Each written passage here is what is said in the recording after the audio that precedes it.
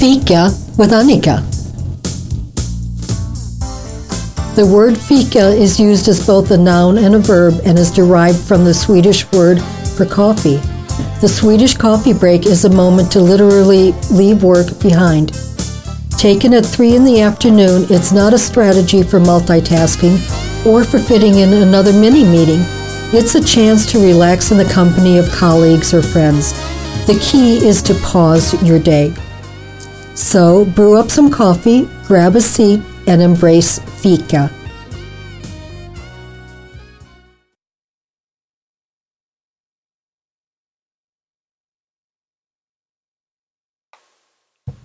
So here we are. It's Wednesday afternoon again, and thank you everyone for listening into Fika with Annika.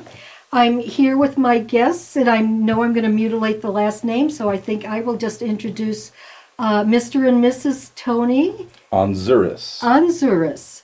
And Stephanie? Onzures. Onzures, yes. I heard through the grapevine that there was some interesting cooking happening in town, and saw on Facebook, Tony's Facebook page, and where you'd mentioned, or asking the community, what kind of foods would the community be interested in if he was ready to open up a restaurant.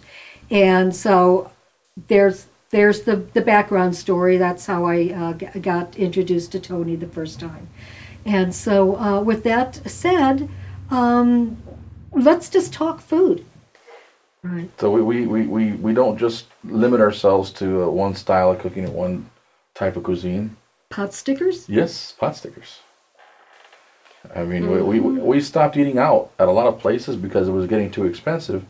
When we realized, not only that, you eat better at home than you do out there. Yeah, I was at gonna least say, you know what you're putting in it. When we realized we could do this at home, that's my broccoli beef and broccoli, yeah.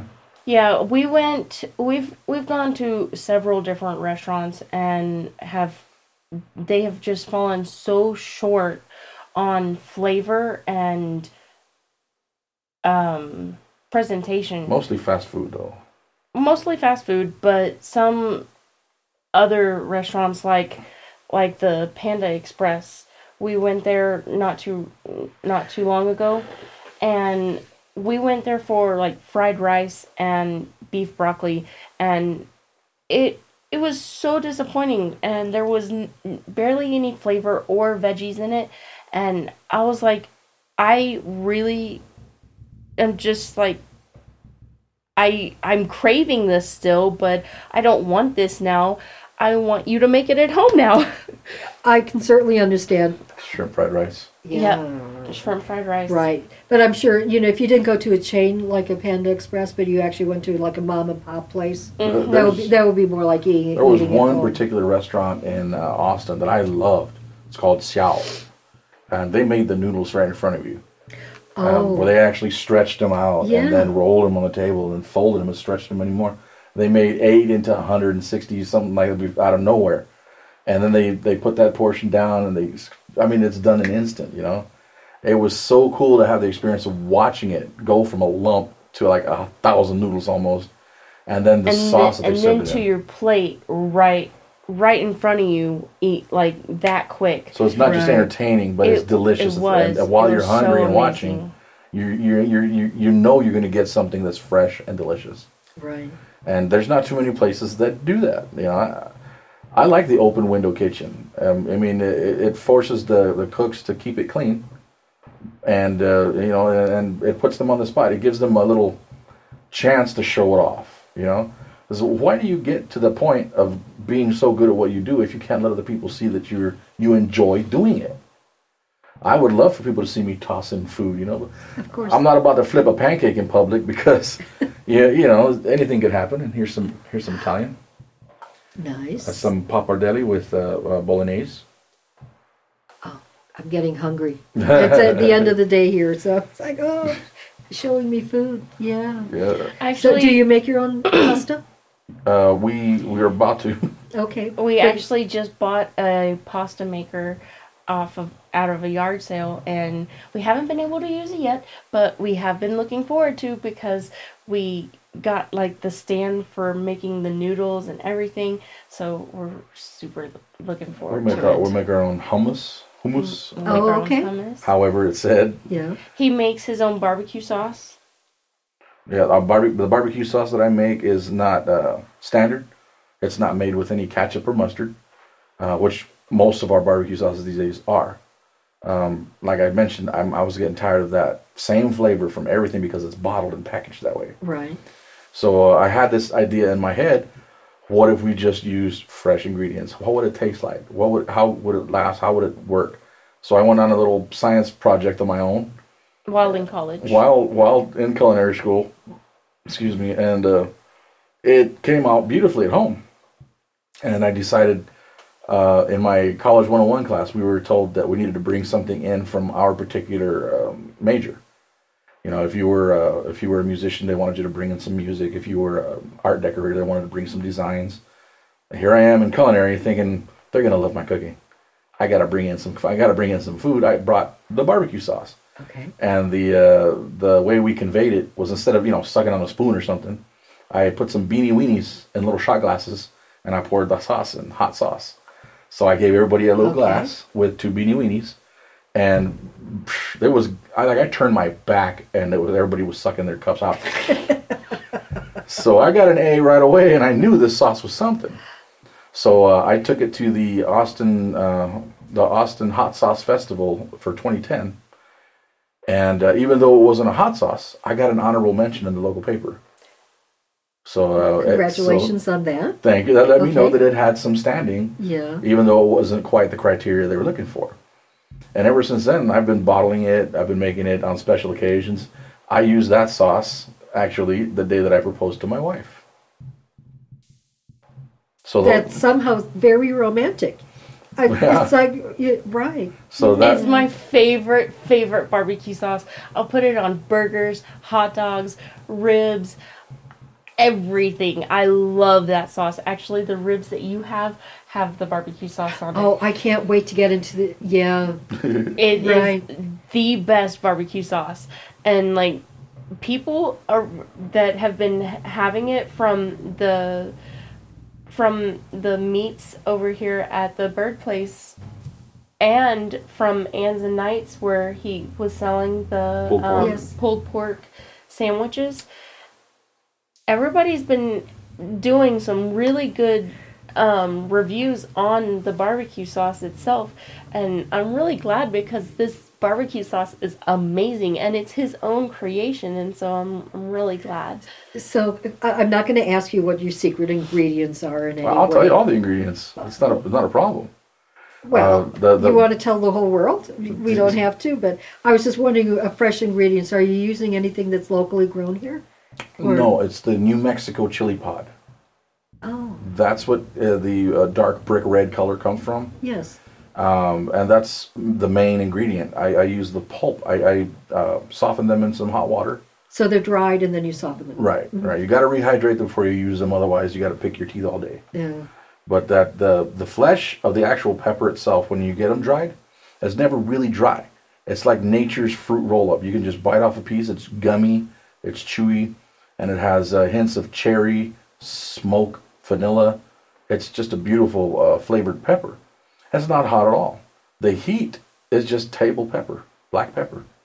So that's all that's in there that makes it a little bit kickish. Uh-huh. But you don't need very much. The thing that gives it its tart is apple cider vinegar, and that gives it its sweet is an unrefined brown sugar. That's it. That's all the ingredients.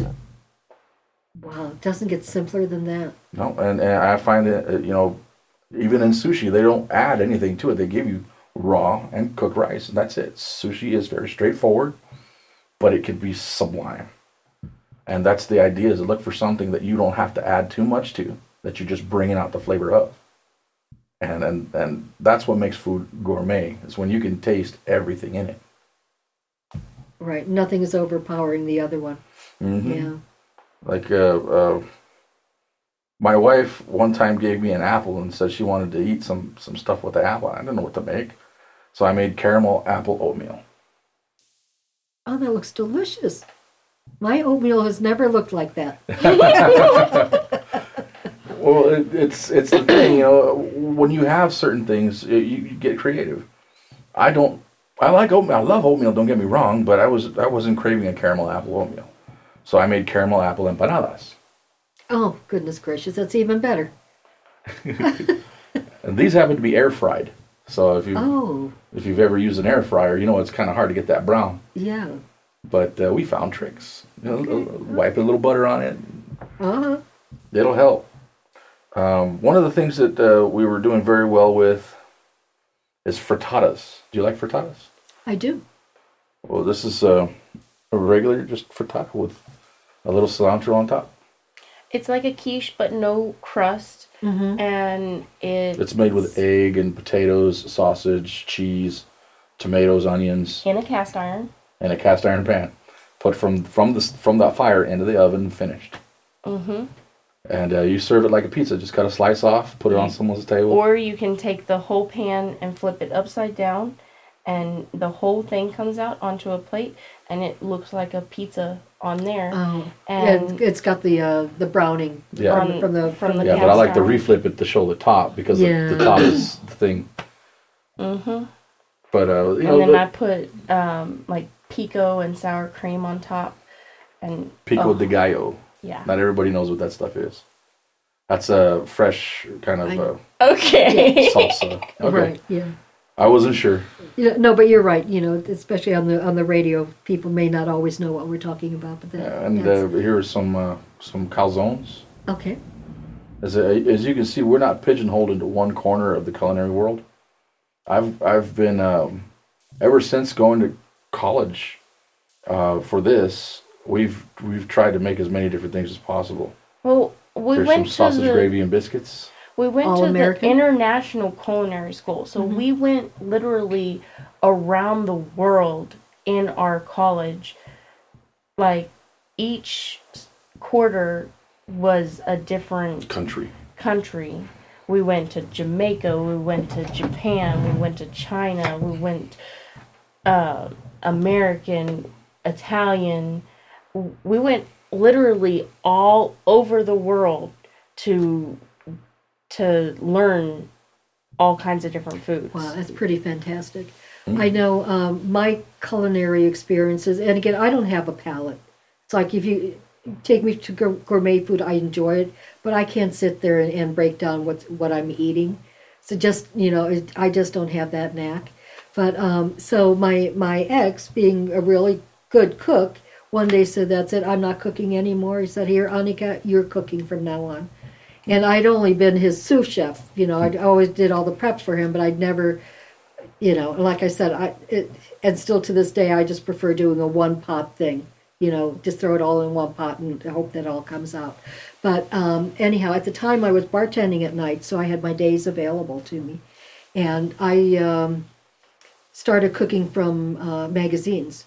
And I found that Food and Wine was always fail-safe. I tried all the other magazines, and the recipes didn't always work. But I could cook from Food and Wine. And as long as I followed the recipes, they came out really good. And so for the next couple of years, that's what I did.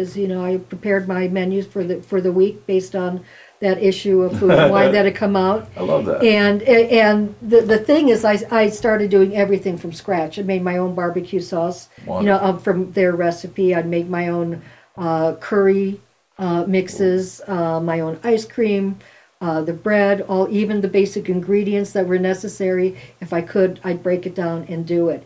Now, I still don't taste any better than I did before. It hasn't really helped. But I understand how food is made and what makes a really good meal.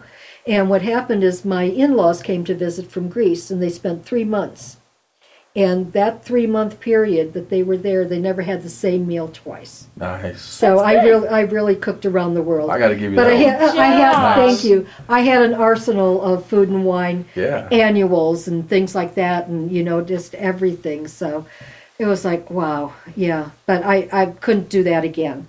But I so admire people that can just go open up the fridge and say, okay, and like the oatmeal. An apple. I mean, you basically just found whatever you had in your pantry, and it came out spectacular, right? Yep. I can't do that. And that was for breakfast. That wasn't for like a quick lunch or something. Right. That was early in the morning kind of breakfast. Right. Yeah, and there, I know my wife loves cheese. And, the only way to appease a rat is to keep giving it the cheese it craves. And I love burgers. Okay. But in order for me to sit down and have a meal with my wife, I got to slather her burger in cheese. Okay. So I made a grilled cheeseburger. Oh. That's your anniversary dinner right there. Oh my God. Oh, who would ever think of that? You would. Well, yes. I'm sure I'm not the first one who put it out there, but I definitely like giving it that name, the grilled cheeseburger. Yeah. Because honestly, if I were ever to do a restaurant, that's one of the burgers I'd like to serve as just comfort food. Well, the thing is, hamburger buns are just pretty tasteless. They're nothing but a vehicle. Instead of having so you don't get burger sauce on your fingers. Exactly. But the bread on a grilled cheese can be great. Oh. Who doesn't love that toasted, buttered, brown bit on the bread? Exactly. I've been made aware... Oh, you were one lucky lady. Oh, my God. I have been made aware of some travesties in my wife's life. We were living together probably 6 years before I've heard that she had never had good roast beef. And she'd never had a roast beef sandwich. So I said, well, that ends today, and I made her a nice roast beef. Besides, like, a roast beef at... like going to the store and buying it. They just cover it in sauce, and you can't see the work that went into it. I know, but I mean, look at that coloring on it. Exactly. I have never had a roast beef that color. Yeah. And so then we made marble rye roast beef paninis. Mm-hmm. And we eat good. Yes, you do. For the audience that's listening, if you could only see the pictures that I'm viewing right now, oh my God! Is all I can say is like, yeah. Oh, this is fabulous. So your plan is ultimately to come up here and possibly open up some kind of a joint up here, right? Yeah, mm-hmm. I mean, I've seen a guy selling candied nuts over here in front of the gas station. The Chevron, yeah. And I've been tempted. I've been tempted to put out a tamale stand, just to give something to start out with. I've been reaching out to the people in the community to find out what kind of foods they're lacking out in this area. Chinese has been probably the biggest response I've gotten. As people are looking for Asian cooking, mm-hmm. and the Korea market, I believe, is opening up with a Asian. Yeah, we heard it's coming. Yeah, but we've been here a year, and we heard it was coming when we got up here, and we haven't seen anything yet. I'm a little impatient when it comes to food that I want to bring, so I'm looking for venues. I'm looking for people that. Maybe would like to share the bounty with their neighbors and friends and invite maybe possible business contacts. Just to say, hey, this is the new chef in town. This is what he does. Maybe if the public is willing, we can all work together. They say a rising tide lifts all ships. So, I would love to do farm to table here and work with the local farms and ranches. Right.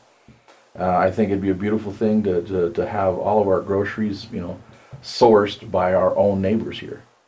And my wife is very adept with her cakes and pies and stuff. And honestly, ultimately for ourselves, we've always wanted a cafe style bake shop, sandwich shop. So you can come in and have coffee and pie, or you can have a good American burger. Or a nice country dinner. That's and that's probably what's lacking up here right now, is just that simple place to go and still have a good meal, but we don't have a place where you can sit down and have a cup of coffee with a friend. Right. Mm-hmm. And I love that when people sit down with a good meal, that they're more talkative. If you go out with your friends and you're having a bad meal, you really kind of want to get through the meal. You don't sit there and jabber on it. You just get it done and, okay, thanks, and pay the bill and leave. But if you were sitting down to something good, you start attacking it slow and you start savoring each bite. And then, oh my gosh, have you tried this? You share your food with your friend. So, now you've already passed on something, even, though it might have been one bite. Now someone else is tempted, so the next time they come out, they know that they can try something else. Right. So I think that's what we're lacking is really the camaraderie that comes with fellowshipping over dinner. Big family-style dinners. A lot of people don't sit at home anymore and eat. It's too easy to just put a Pop-Tart in and run off.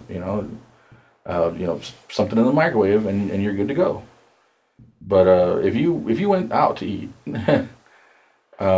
well, that's kind of the premise of FIKA, the Swedish coffee break. It's not just going like to Starbucks and getting a cup of coffee and drinking it in your car or whatever. Right. It's like you come and you bring it to the table and you have something sweet to eat and you sit and you have conversation. Yeah. What we're doing today, and that's exactly it.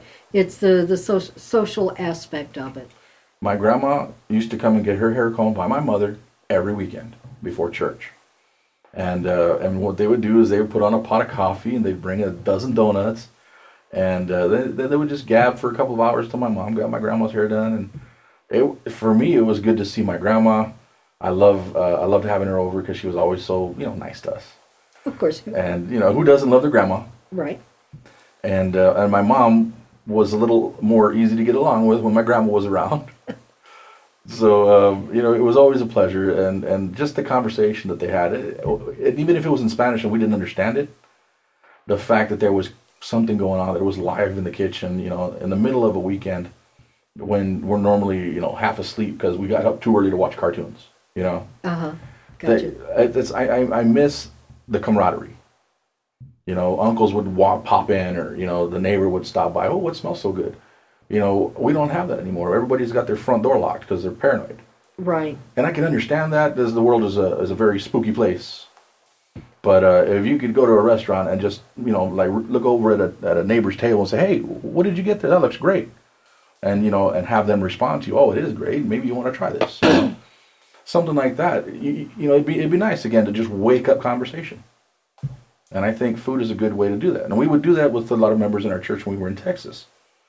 And here's one meal that we set forth at a friend's house. They killed a deer. Yeah, the husband was a hunter, Jim, and he killed a deer. And he was like, "What can you do with deer?" And I told him, "Well, I can make you a nice deer roast." Mm-hmm. So we did the roast. Salad. She made the salad dressing and chopped the salad.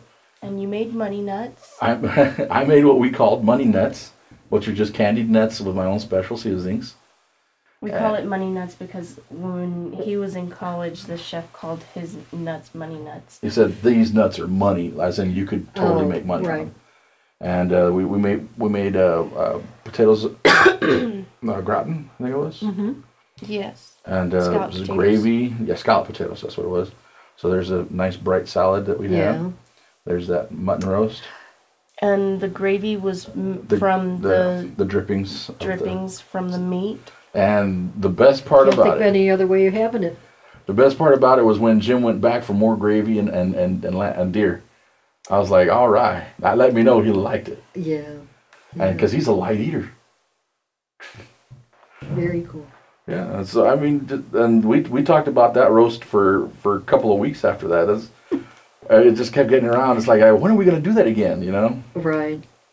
So there's some things that we do miss about where we came from and the people we spent a lot of our time with. But we believe we can have that anywhere. We just got to keep being ourselves. Well, if you bring the food and in the bakeries, people will come. What's so popular in the big cities is the pop-up restaurants.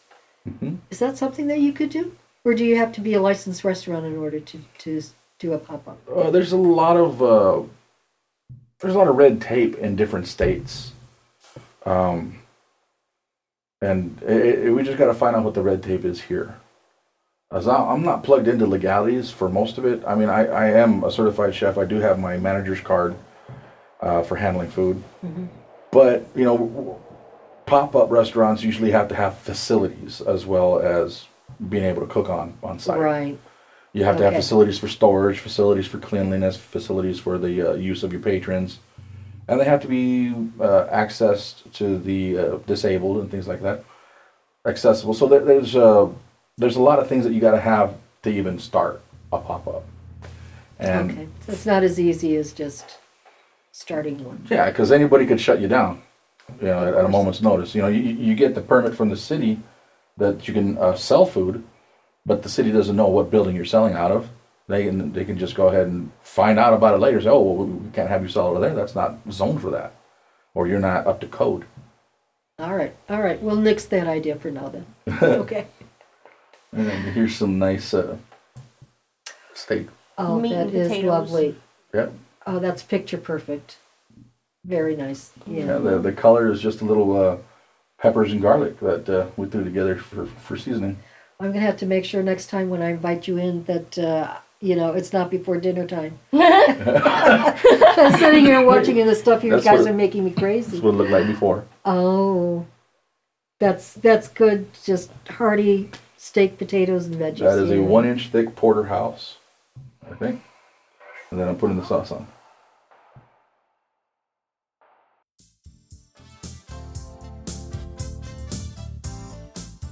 FIKA with Annika.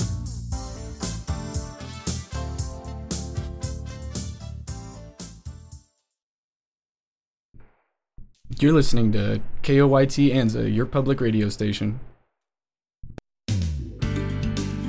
Attention Mountain residents. The second Saturday of every month from 10:30 a.m. to 11:30 a.m.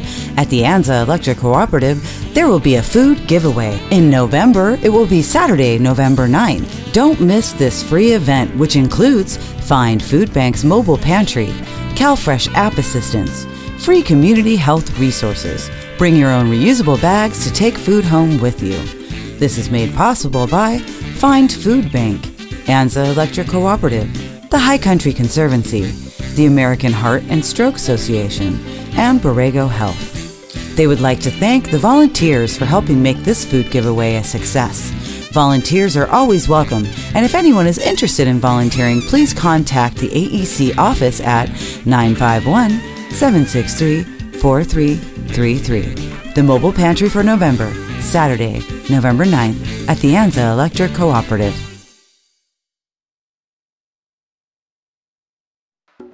During a wildfire, firefighting resources are limited, and firefighters must often make quick decisions on which homes they can work on defending. Implementing fire-wise actions at your home will increase the chances that firefighters will be able to try and protect your property. Residents play a major role in protecting their lives and property. To be most effective, neighbors need to work together along with their local fire service to achieve greater wildfire safety. Ensure that homes and neighborhoods have clearly marked street names and numbers. Know 2 ways out of the neighborhood for safe evacuation during a wildfire. Create phone and text trees to alert residents about local fires. Sign up for emergency notifications. And lastly, talk to your HOA to make sure you are in compliance with existing community rules or regulations on vegetation. For more information, go to firewise.org. KOIT LP Anza. Welcome back to FIKA with Annika.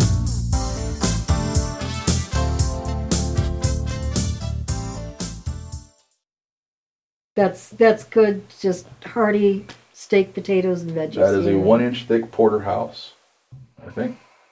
And then I'm putting the sauce on. Yeah, nice.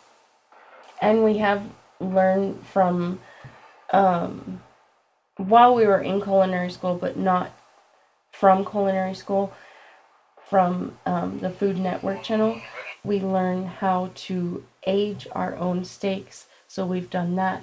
And I think we did that with those steaks there. Yeah. We aged them, I think it was a week. Yeah. And it intensifies the flavor of the meat, and it's just so much more amazing in the steak. Cheddar poblano potato soup. That looks just so hearty and lovely, and I love poblanos. Yeah. This soup got me one of the best compliments I'd ever had. As a friend of ours happened to have a bowl of soup before he went out on a mission. And as he went out on this mission, he actually got mugged. And he was beaten severely in the bushes somewhere. And when he came home, he was bloody and trees in his hair and everything. And he said, if I would have died today, at least I had a bowl of your soup. I could have died happy. Oh, goodness. So I was like, well, I'm glad you didn't die, but thanks for letting me know, man. That's fantastic. Well, And that is probably the ultimate. Soup weather's coming. Right. Yeah. Just see what time. So just imagine now that if there was some kind of a catastrophe and the fire at the house or something. Now, Stephanie, you as a baker, and Tony, you as a chef, what is that one tool that you would take with you out of that burning house? My wife. Well, I'm talking about right. I don't know. I'll let you answer that first. I don't know. My chef bag from school. Oh, okay. Yeah.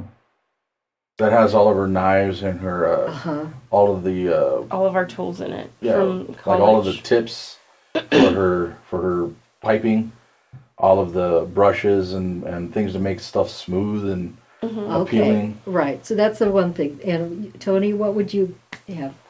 Do you have a favorite frying pan or something that? I actually have names for most of my equipment because I've My grandma's cast iron pan would definitely be coming out of the fire. Oh, we can just wait till the fire dies down and go back. That's true. It would be indestructible. It would be thoroughly heated through. Actually, it probably would survive it just fine. Yeah, I think it would be the only thing to survive this fire. Well, yeah. And the Dutch ovens, because they're cast iron. Deer sausage stuffed mushrooms. Oh, deer sausage. Okay. What did I tell you about all the pictures that we were going to be showing? Oh, you? yeah, I know. My wife made a trifle. My first trifle. That's looks pretty good for the first try. Yep, it's homemade chantilly, which is Cool Whip, and it's got pears and peaches and pineapples, and I made a sponge cake for the cake, and I made a simple syrup. I don't remember what kind of... Who made the simple syrup? Okay, Tony made the simple syrup. And I don't remember what the flavor was for the simple syrup. I used the pineapple juice. Oh, that's right. And I mixed it with a little alcohol. So I made it a little boozy. And once it cooked down into a nice syrup, we soaked the sponge cake in it. And man, it was delicious. We thought the size of this thing, it was going to last us a week. It didn't last 2 days. There was four adults. Our neighbors the neighbors helped too. Yeah. Okay. Yes, right. there was 4 adults eating on this cake for 2 days, but here's the sauce that I made. Oh, okay. So it's clear sauce. You know, the simple syrups are delicious, and I love it. Here's my clam chowder. Okay. It's just there's just a variety of things that we do that we can't get enough of. Do you like hash browns? Typically not. No, yeah. No potatoes, no fried well, potatoes. no, yeah, I'm okay with potatoes, but it's like I wouldn't go out of my way for hash browns. Oh, that looks nice though. Is it playing yet? All right, so this is what it looks like. Hash browns before the flip. I was going to say before the flip, yeah. And it stayed in one piece.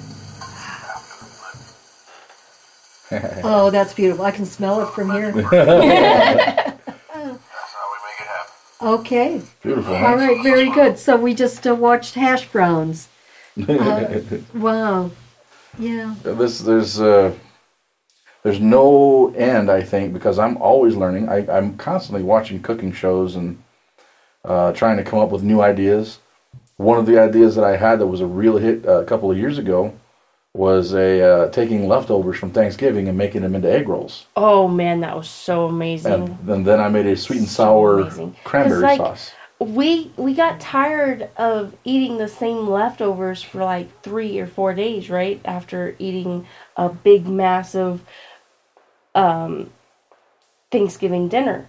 Right. And so after that 4th day of eating just turkey and mashed potatoes and cranberry sauce and all of that stuff as you did for Thanksgiving, it's like, oh my God, it's just like, okay, I don't want that anymore. It's just old. But then he created this egg roll, and it's like mouth-watering, like yum. Yeah, I mean, and we finished all of the leftovers. Right. And we were looking for more. That's not it. No, that's just that's a flat iron steak, potatoes with some sauteed green beans. Yeah. And some garlic toast. Lovely. Yeah, just running through some pictures, babe. Mm-hmm. But albóndigas.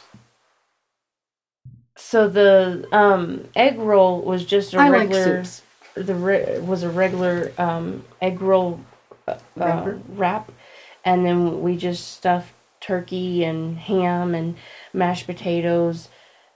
I think a little bit of gravy for moisture in there, and he fried that up in the cast iron, and then we took a can of cranberry sauce, the jellied cranberry sauce, and we melted that down in a pan with apple cider vinegar. With some apple cider vinegar and some sugar and water, and just made it into a sauce. Into a sauce. Sweet and sour dipping sauce. Into a sweet and sour dipping sauce, and dipped the egg rolls into savory. That. It was so amazing, and it was just like eating a Thanksgiving dinner all over again, but better. But better. Yeah, I can understand that. Elevated better, and it was amazing. What do you give the rat that loves her grilled cheese sandwich? A double-decker grilled cheese? Grilled cheese sandwich with grilled cheese grilled on the outside of it. What? How'd you do that? It's an inside-out sandwich. Yeah, well, it's inside and inside out. Yeah. Yeah. I put some cheese on the grill in the shape of a piece of bread. Yeah. And I let it toast itself down to the point where you could actually stick it to the bread. Oh. And then when I flipped it over, I just dabbed a little of that oil off, and there you go, grilled cheese with cheese. Yeah, he made me fried cheese on top of a grilled cheese. That's a true expression of love. That is love. Yeah. Yeah. Mm-hmm. Oh, talk about cheese. I don't know. In my burgers, I like a good size burger, and I doesn't mean it has to be like large, round. I like. Well, that's pretty big right there. Yeah, it seems big, right? Okay. I wanted to make sure that we got it in, that you could see that it was stuffed with cheese. Of course. So that's why it was that size. Okay. So when you cut into it, it oozes cheddar cheese. Right. And by chance, was that your home-baked buns? I think that might have been a ciabatta bun. That might have been a homemade ciabatta bun. Mm-hmm. Yeah, it might have been her ciabatta buns. It looked like it. Yeah, excellent. When she makes breads, she knocks me out. These, I had no idea were gluten-free. And I've always been skeptical of gluten-free being any kind of good, because the store-bought gluten-free that I've tasted has left me wanting severely. Right, it's cardboard. Yeah, and when I tasted this banana bread, I flipped my wig when she said it was gluten-free. I couldn't believe it. I was ready to make the switch that day. I loved it so much. It tasted like fresh banana bread, like moist and flaky and crispy. I was like, how did you do that? She said, I don't know, I just did it. What? Yeah. And they had it's a certain kind of flour I use. Okay. Because when in Texas, there's a lot of people that are making the switch to gluten-free dietary because of dietary needs, and one of our friends from church there gave me some flour so that I could make her some gluten-free pastries or breads and stuff, and so I tried those, and I was already selling banana bread, and so I did some gluten-free option banana bread, and I tried the two in, like, I made it different, or I made them the same, but I made them in different mixers so that it would be completely 100% gluten-free, and like no cross-contamination with the gluten from the other mixer. Okay. And then I tasted it after it came out of the oven, and I made him taste it too, the differences. It was amazing how much it tasted. Was it better Good. than better than regular banana bread? Or equal to? Equal to. Equal to. But it was 1,000 times better than Any gluten-free product I've ever had. anything you can buy from the store. And that's why I was surprised too, because like I've never liked anything that is gluten-free from the store either. But when I made that gluten-free banana bread, I was amazed and I was ready to make the switch too. I was like, salmon latkes. wow. Oh, lovely. Mm-hmm. Okay. So when it comes to the different flours then, for the gluten-free, there's like, coconut flour and almond flour and things like that. I think we used red mill. No, we didn't use Bob's Red Mill. I used a different kind of flour. It was in a white and blue bag, but I don't remember the name of it. I'd have to call my friend from Texas, but she gave me her flour to use for me to make some stuff for her, and that's how I know, like, I want to get that flour again because I liked using that flour. So you think it's only available regionally? So like you have to get it from Texas? Like import it from Texas? I don't think so. Well, I mean, there's some things that they just haven't figured a way out other than through the internet to distribute them globally or, at least nationally. Because there's a certain brand of milk that I like that they only have in Texas. Right. And that's the Promised Land Dairy. They have some delicious milk. And that flour, I don't think I've seen anywhere outside of Texas. And it just might be that they're not that big a company yet. Right. That's fried rice with shrimp. Rice, yes. Mm-hmm. You're going to have to eat your ribs on the way I know. home. We're going soon, though. Yeah, Here's a standard breakfast that we usually have. I like mine peppered. Okay. Do you have your own chickens? No. Yeah, we do have our own chickens now. My brother has chickens. Okay. But so you have homegrown eggs? We haven't been eating. Oh, that's nice. We haven't been eating eggs lately. Our standard breakfast is hash browns, eggs, and a meat. It's either linguiça or chorizo or bacon or sausage. I prefer bacon over everything because I like bacon. Well, it's bacon. Yeah. But yeah, bacon. That's our traditional breakfast, and then this is the reason my wife loves my fried rice. Nice variety. It's got big veggies in it instead of little chunks. Yeah, and like you can actually. She makes a creme brulee to die for. Now that's pretty hard to do. Actually, when she first made it, she wanted me to take a picture of it, and I was already like that far into it. And it was like, "You wanted me to take a picture when?" Because I was almost done. As Tony is showing me a picture of a half-eaten creme brulee. That's too funny. Yeah, the intent was good. It's stir fry vegetables with noodles. Right. Yeah, we just found that food is too good to stick yourself into one style of cooking or eating, and being creative with it. It doesn't necessarily mean you have to get the most exotic ingredients. It just means changing the way you're used to eating it. Right, but it's hard to imagine how to cook it sometimes, and I'm dependent on cookbooks and visuals and seeing something on TV that I like. I can't just like come up with like open the fridge and come up with an idea. But do you guys have like a favorite cookbook or anything that you use as an aid?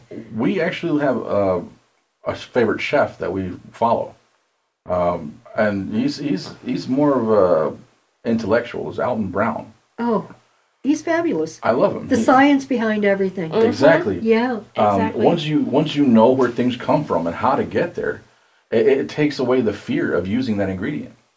Because when you find out, you got to use preserved lemons for something, it's like, well, who eats preserved lemons? Well, you will once you do it yourself. Mm-hmm. It's just too good to not try after you learn how to make it. We also like Cook's Country.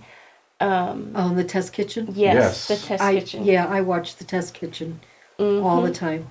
And, you know, I love watching the foods, but I love the gadget reviews that they do. Yes. It's like finding out which is the best pizza peel or the best potato peeler. That's how we learn how to... A good Dutch oven. Yeah. That's how we got the Dutch ovens that we have, and also how we learned how to heat our cast iron fully and properly, because they did a test where they put one on the stove and they put their finger on it and was like, see, this isn't getting hot.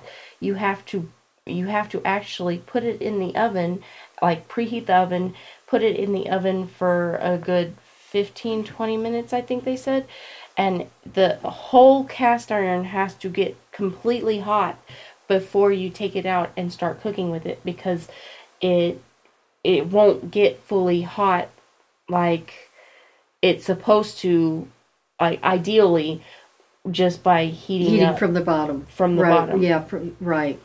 Yeah, no, I get that principle. And that's how, like he was telling you earlier. But you got that from Test Kitchen or how, Cook's Country, one of the two.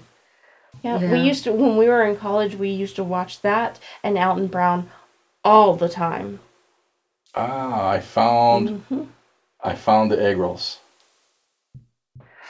That's your turkey dinner. That is turkey dinner Well, and the egg color's roll. off a little bit, but I can definitely tell that it's midnight turkey and stuffing with mushroom egg rolls, sweet and sour cranberry sauce. Leftovers, no more. Was the caption to the picture. Very, very cool. I forgot about that. Leftovers, no more. That's a good way. We do like to try and change our leftovers, like the stew. Perfect example. Okay, so the other night that he made the stew that he was talking about, that my mom wanted to get the recipe for, the next night I used those leftovers from the stew, and we made homemade nachos and homemade cheese sauce, and I put the stew, that's the stew that my mom saw. And you can show her a picture of the nachos that should be in there. Nachos, yeah. And so I put the stew, the leftover stew from that, on top of the homemade nachos and the cheese sauce over it, and oh my gosh, it was so that's good. Comfort food extraordinaire. Mm-hmm. Oh wow! And it was no leftovers, because all of the leftovers were made into something brand new. And a homemade pico de gallo with yellow bell peppers. With yellow bell peppers in it, so it wasn't too spicy. It had one jalapeno in it, but the color is what I really liked about it. That's when the plate's done, you lick the plate. Yeah, I can see that happening. So you must have been there watching me. Yeah.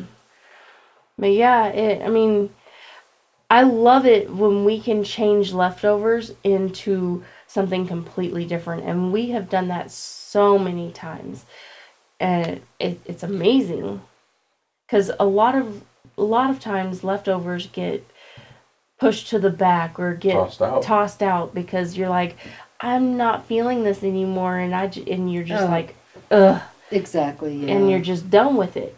But to be able to create it into something new or just add something different to the side. I made a Puerto Rican rice, arroz con gandulas, to go with the beef stew, and it changed the flavor again. Mm-hmm. So, we like beef stew, but we like beef stew with something. And so he put rice, and those were olives that he garnished on top of the rice. Okay. And it was just so good. So good, so good. Wow. Well, it's definitely, my stomach is saying, after watching all those pictures and everything, it's dinner time for me now. You guys have been really fantastic. I hope you guys managed to venture out somehow figure out a way here that you can share your skills here with people.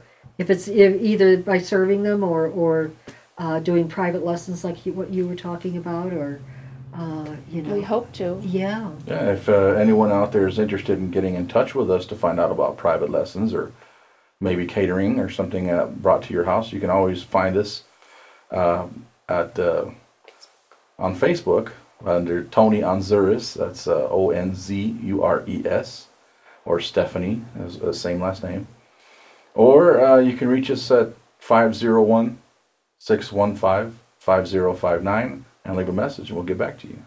Okay. And again, if you have any questions for my guest, you can leave an email with programming@koyt971.org. Put FIKA, F-I-K-A, in the subject line, and in the body of the text, address your question, and I will get it to the chefs. Thank you for listening in, everyone, and bon appetit. Thanks for having us. Thank you.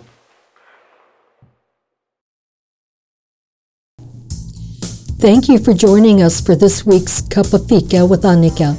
Tune in Wednesdays at 3 p.m. and a replay on Sundays at 1 p.m. If you have any questions or comments for me or my guests, please send an email to programming@koyt971.org and put FIKA in the subject line. Enjoy the rest of your day.